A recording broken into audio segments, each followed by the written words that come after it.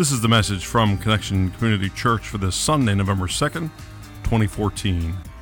Joy in Suffering.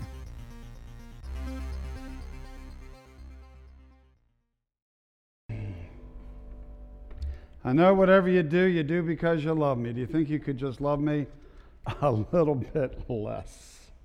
Suffering isn't much fun, even when we're suffering for God.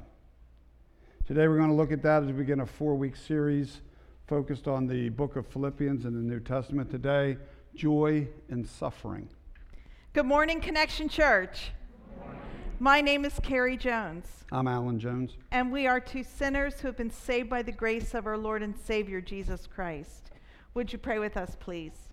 God, thank you so much for today. A day you've made, a day where it's no accident that we're here to learn about you. Open up our hearts that we might hear your word found in this kind of tough scripture, and help us understand a little bit more who you are and whose we are, and be changed and transformed by your love. We pray this in your name. Everybody gathered said, Amen. Well, this month we begin a new series based on the book of Philippians in the New Testament.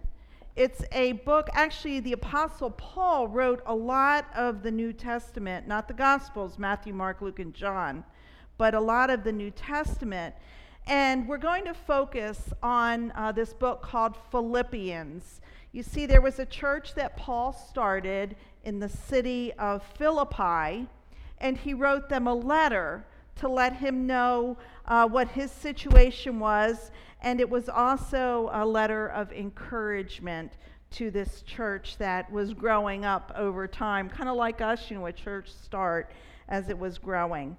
Now, the important thing that Paul spends some time on is reporting on his situation and encouraging the Philippians to stand firm in their faith, because they were experiencing persecution for being Christian.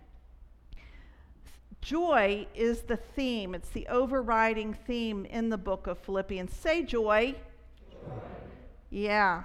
That didn't sound very joyful. It's like joy. Say joy. Joy. Thank you. Joy is the overriding theme, and so each week this month we're going to take one chapter in Philippians. This week it's chapter 1, and look at the aspect of joy that Paul talks about. So the overriding theme is joy. So what is joy anyway? The Life Application Bible, in its introduction to this book of Philippians, discusses joy and compares it to a word which is often misused as a synonym of joy, that word happiness.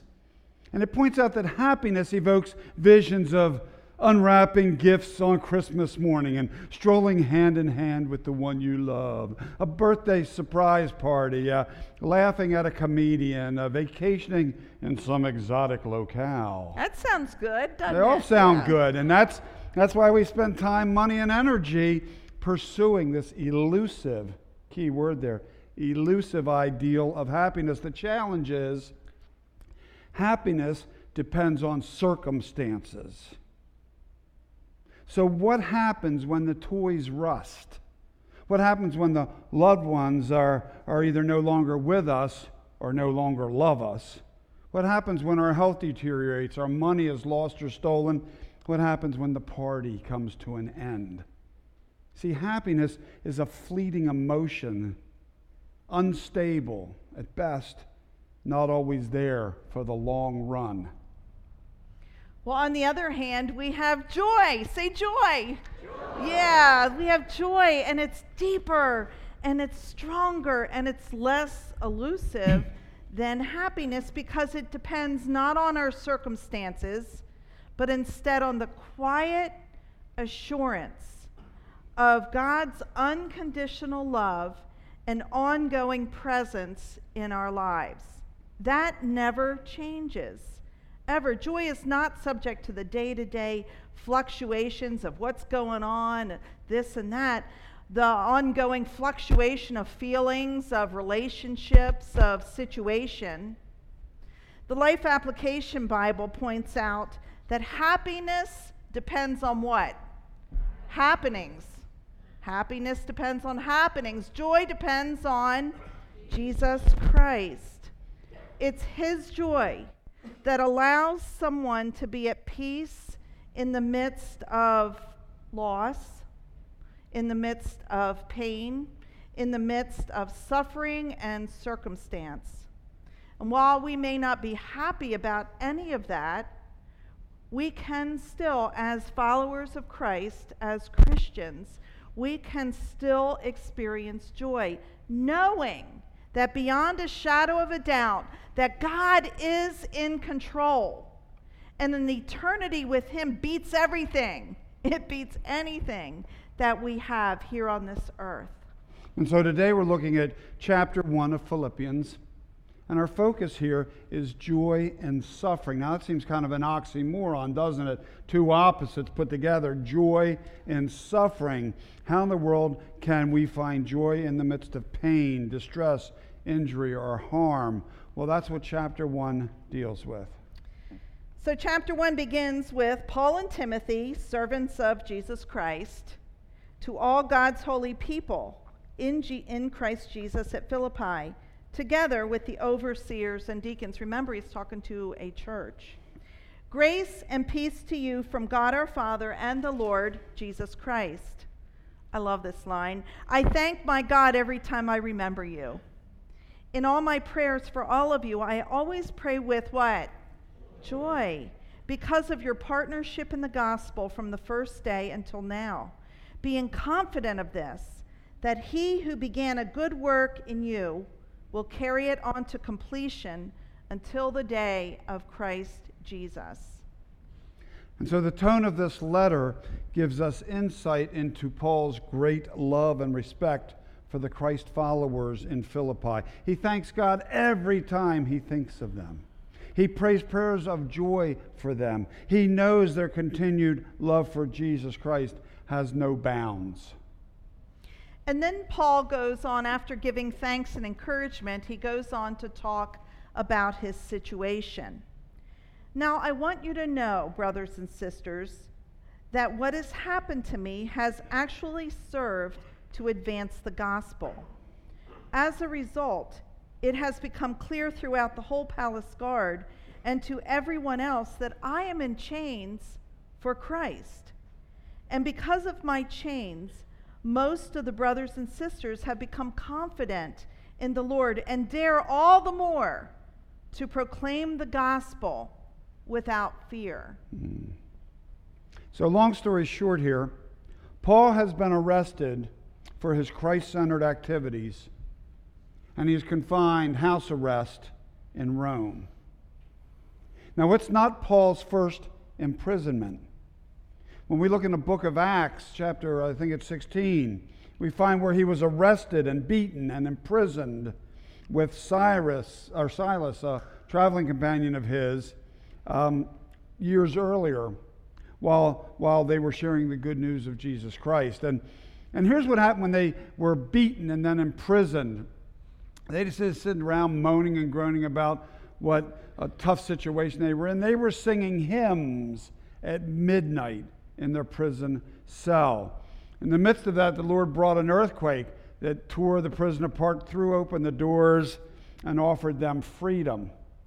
The jailer, thinking that they had escaped, was ready to take his own life because he knew his life was going to be taken anyway if they had in fact escaped. But instead, Paul and Silas said, no, we're here, and witnessed to this jailer about Jesus Christ. The jailer took them to his house. He washed their wounds, and immediately, it says in Scripture, immediately he and his entire household were baptized. Isn't that awesome? Isn't that awesome? Instead of sitting there suffering and moaning and groaning in prison, Paul praised God, and as a result was able to witness to someone about Christ and help them realize new life in Jesus. And so the challenge for us is this: are we able to find joy in the midst? Is that siren? Yeah. Let's pray for the siren. Most holy God, I just lift up the situation that siren they're responding to. I I pray for those responding. I pray for whatever the situation is and the people involved. We pray for safety, and we pray for your protective hand. It's in Christ and your Holy Spirit we pray. Amen. Amen. And so here's our challenge. Are we able to find joy in the midst of our challenges in life? Are we able to be a witness to Jesus in the midst of our pain, our suffering, our imprisonment, whatever that might look like? Are we able to realize peace and joy in our lives in spite of what is going on around us? Over and over and over again, we read in Scripture of how Paul suffered for the gospel, for how he paid a very high price to be a follower of Jesus, from imprisonment to shipwreck to being beaten to abuse of various kinds. And yet, rather than succumbing to this suffering, Paul used it as a tool to share Jesus' love, to speak about new life in Christ to those around him. He took advantage of every moment he had. And that's exactly what he did when that verse that I just read, "Now I want you to know, brothers and sisters, that what has happened to me actually served to advance the gospel." So he has recognition that his circumstance could help share Christ with those around him. He did it with the Roman soldiers and the citizens around. He used his house arrest as an opportunity, instead of sulking, to write a letter of encouragement to this new church who felt under attack themselves. And that is the church at where? Philippi. We're studying what book of the Bible? Philippians. That's right. Very good. And so then Paul continues in his letter saying that he will continue to rejoice, for he knows that through the prayers of the people he is writing to and God's provision of the Spirit of Jesus Christ, what has happened to him will be his deliverance. He expects and hopes that whatever happens to him, Jesus will always be with him, be it in life or in eternity and death. Verse 21. Say it with me. "For to me, to live is Christ, and to die is gain." So living is to be with Jesus, and dying is even better. You know, living or dying, purpose is to advance the cause of Jesus Christ and to live with Christ through eternity. He finishes chapter 1 of this letter by saying this: "Whatever happens, conduct yourselves in a worthy manner of the gospel of Christ. Then, whether I come and see you or only hear about you in my absence, I will know that you stand firm in the one Spirit, striving together as one for the faith of the gospel. For it has been granted to you on behalf of Christ not only to believe in him, but also to suffer for him, since you are going through the same struggle you saw I had, and now hear that I still have." So Paul suffered for Jesus, and he found joy in that suffering. Didn't say happiness, I said joy. Deep-seated joy. The state of being that depends not on our situation, not on our circumstance, but instead on the quiet, confident assurance of God's unconditional love and ongoing presence in our lives, even in the midst of suffering. So that happened in Paul's day, but it happens in our day. It happens today as well, in places where being a Christian is not only dangerous, but it is deadly. Places where Christ followers are very much in the minority and therefore a target. It is just heartbreaking to turn on the news and watch children be martyred for their faith by ISIS, and to be a parent and have to watch that. We can't even go there, can we? And it is so painful. And yet, that is happening. We want to do this, but that is indeed happening. There are other places all around the world. We have a friend Our church has a friend. His name is Pastor Koshi. He lives in New Delhi. This is Koshi, his wife Joycey, their sons George and Alan. That's right. I think he got his hair colored to match mine. Yeah. It's a lot lighter than it used to be. He has a little bit of an ornery look, though. That is my. No, I'm talking about Koshi. Oh, Koshi. Oh, yeah. Well, maybe he has an ornery look too. I don't know. Well, they are surrounded in an area that is mostly Hindu, and they worship over 300 million gods. When we were there, I was there with Steve Faulkner, and we were walking along the street, and I remember seeing a bowl of milk that was there for the rats to drink, because the rats were gods, while their children were starving for milk. That's how horrible and messed up it is in there and other places of the world, and even here. The government is against Koshi, the people are against Koshi, and yet he continues to share the gospel of Jesus Christ. And we would say that he is suffering every moment for the gospel, and he would say that he considers it joy, because proclaiming his love for Jesus Christ and his family proclaiming their love for Jesus Christ is their mission to anyone who will listen. And so what about us, you and me? Are we suffering, really suffering?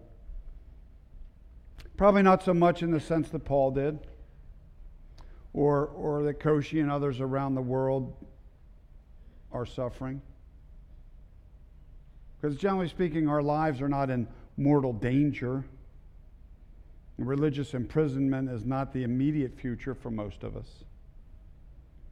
But things are certainly different here than they were 15, 20, 30 years ago. It seems that more and more Christians here are being persecuted in a variety of ways. And so we've got to constantly be on guard, because we have become a target for those who are looking for reasons to attack the church. Those who want to justify turning away from traditional values, those who want to point a finger and say, see, you Christians are just a bunch of hypocrites.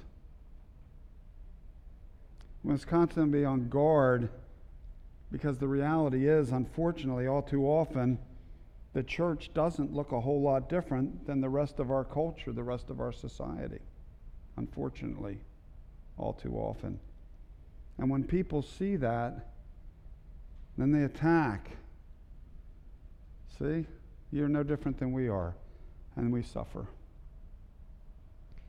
We may not suffer as the Apostle Paul or Koshi suffered, but we do as Christians at times suffer for matters of faith, for the gospel.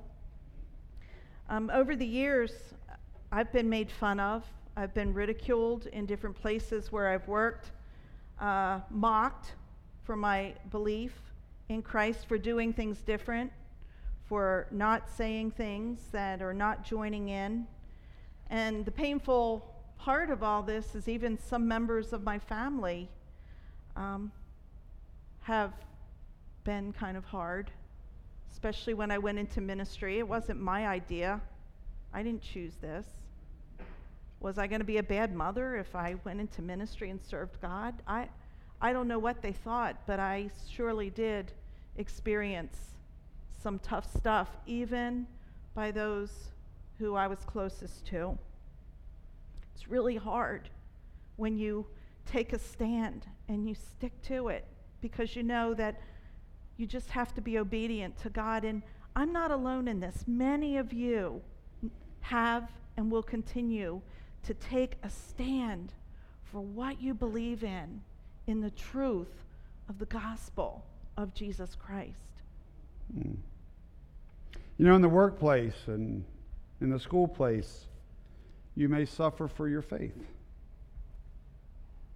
Back in September, see at the pole, it's an idea where the students gather with other Christians at the flagpole at their school and they pray. And sometimes they're joined with by teachers and administrators even. And you know, it's one thing if there's 34, I've seen some schools in our district, 30, 40, 50 people out there at the pole. Wow. But how about the other side? I know of a young lady here at CCC who was the only kid at the flagpole at her school that day. The only one out there. That takes some guts. What grade? 6th grade? 6th grade. 6th grade? Sarah. Sarah, stand up so everybody can see you.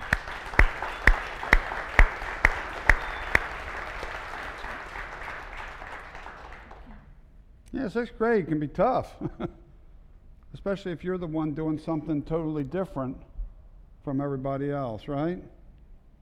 Good job. We're so proud of you. I'm sure there was funny looks, and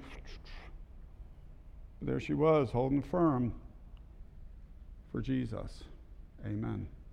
Amen. You know, Paul was able to find joy in the midst of suffering because he loved Jesus and he knew Jesus loved him and those around him, even if he was being attacked. And even those who would make him suffer, he prayed for them. He sang hymns. When he was able to escape from prison, instead of escaping, he prayed for the guy, and he was saved. He offered Christ in the midst of his circumstance. And that's what we're called to do as well as Christians. Our friend Koshi is able to find joy in the midst of danger, in the midst of suffering, because he loves Jesus and he loves the people around him, especially those who believe very differently than he does, especially those who would like to see him suffer. Koshi will take every chance he can get to offer them Jesus Christ. So perhaps you are suffering, or maybe have suffered, and if you're drawing a line in the sand about Jesus Christ, you will suffer for the gospel. Certainly not with our lives per se, but maybe reputation or being made fun of or this or that. You know, there are slings and arrows that come. And people just wonder, why in the world would you follow Jesus Christ? Why would you do that? Perhaps you're suffering by being ostracized at work when you don't participate in some of the stuff, or ostracized at school when you don't go along with the norm, in college or high school. I just can't imagine being in high school these days with the pressures, or middle school. Or how about being pressured into premarital sex, which the Bible stands against, or being pressured into doing things that we know aren't right, but we just desire to go along with the flow. But no, I'm going to stand for biblical truth and what Jesus wants. So we're in this together, Connection Church, to stand firm, to be obedient, and to remember that people all through the ages have suffered for Christ, and that this suffering here really is temporary. And a life with Jesus that we can look forward to is for eternity. So it is worth it. It is absolutely worth it. So let's have joy in our suffering, Connection Church, and proclaim the gospel. Use it as a tool to share Jesus. Be Jesus with skin on. That's the good news for today. Let's believe it and let's live it. Amen? Let's pray. Almighty God, it's really hard. It's so hard, but I know that it's your strength, not our strength. And as we sang, you love us. You love us so much. Thank you for that. Thank you for the ultimate price that you paid for suffering on the cross for us, for willingly doing that for us, so that we would have your hope in our day-to-day and be able to experience your joy in the midst of circumstance. We thank you today and all days. In Jesus' name, amen. Thank you for joining us for our podcast. For more information about Connection Community Church, please visit our website at connectioncc.org or on Facebook at facebook.com/connectioncc. 302-378-connectioncc. You can also contact our church office at 302-378-7692. Connection Community Church, connecting people with Jesus and the life He offers.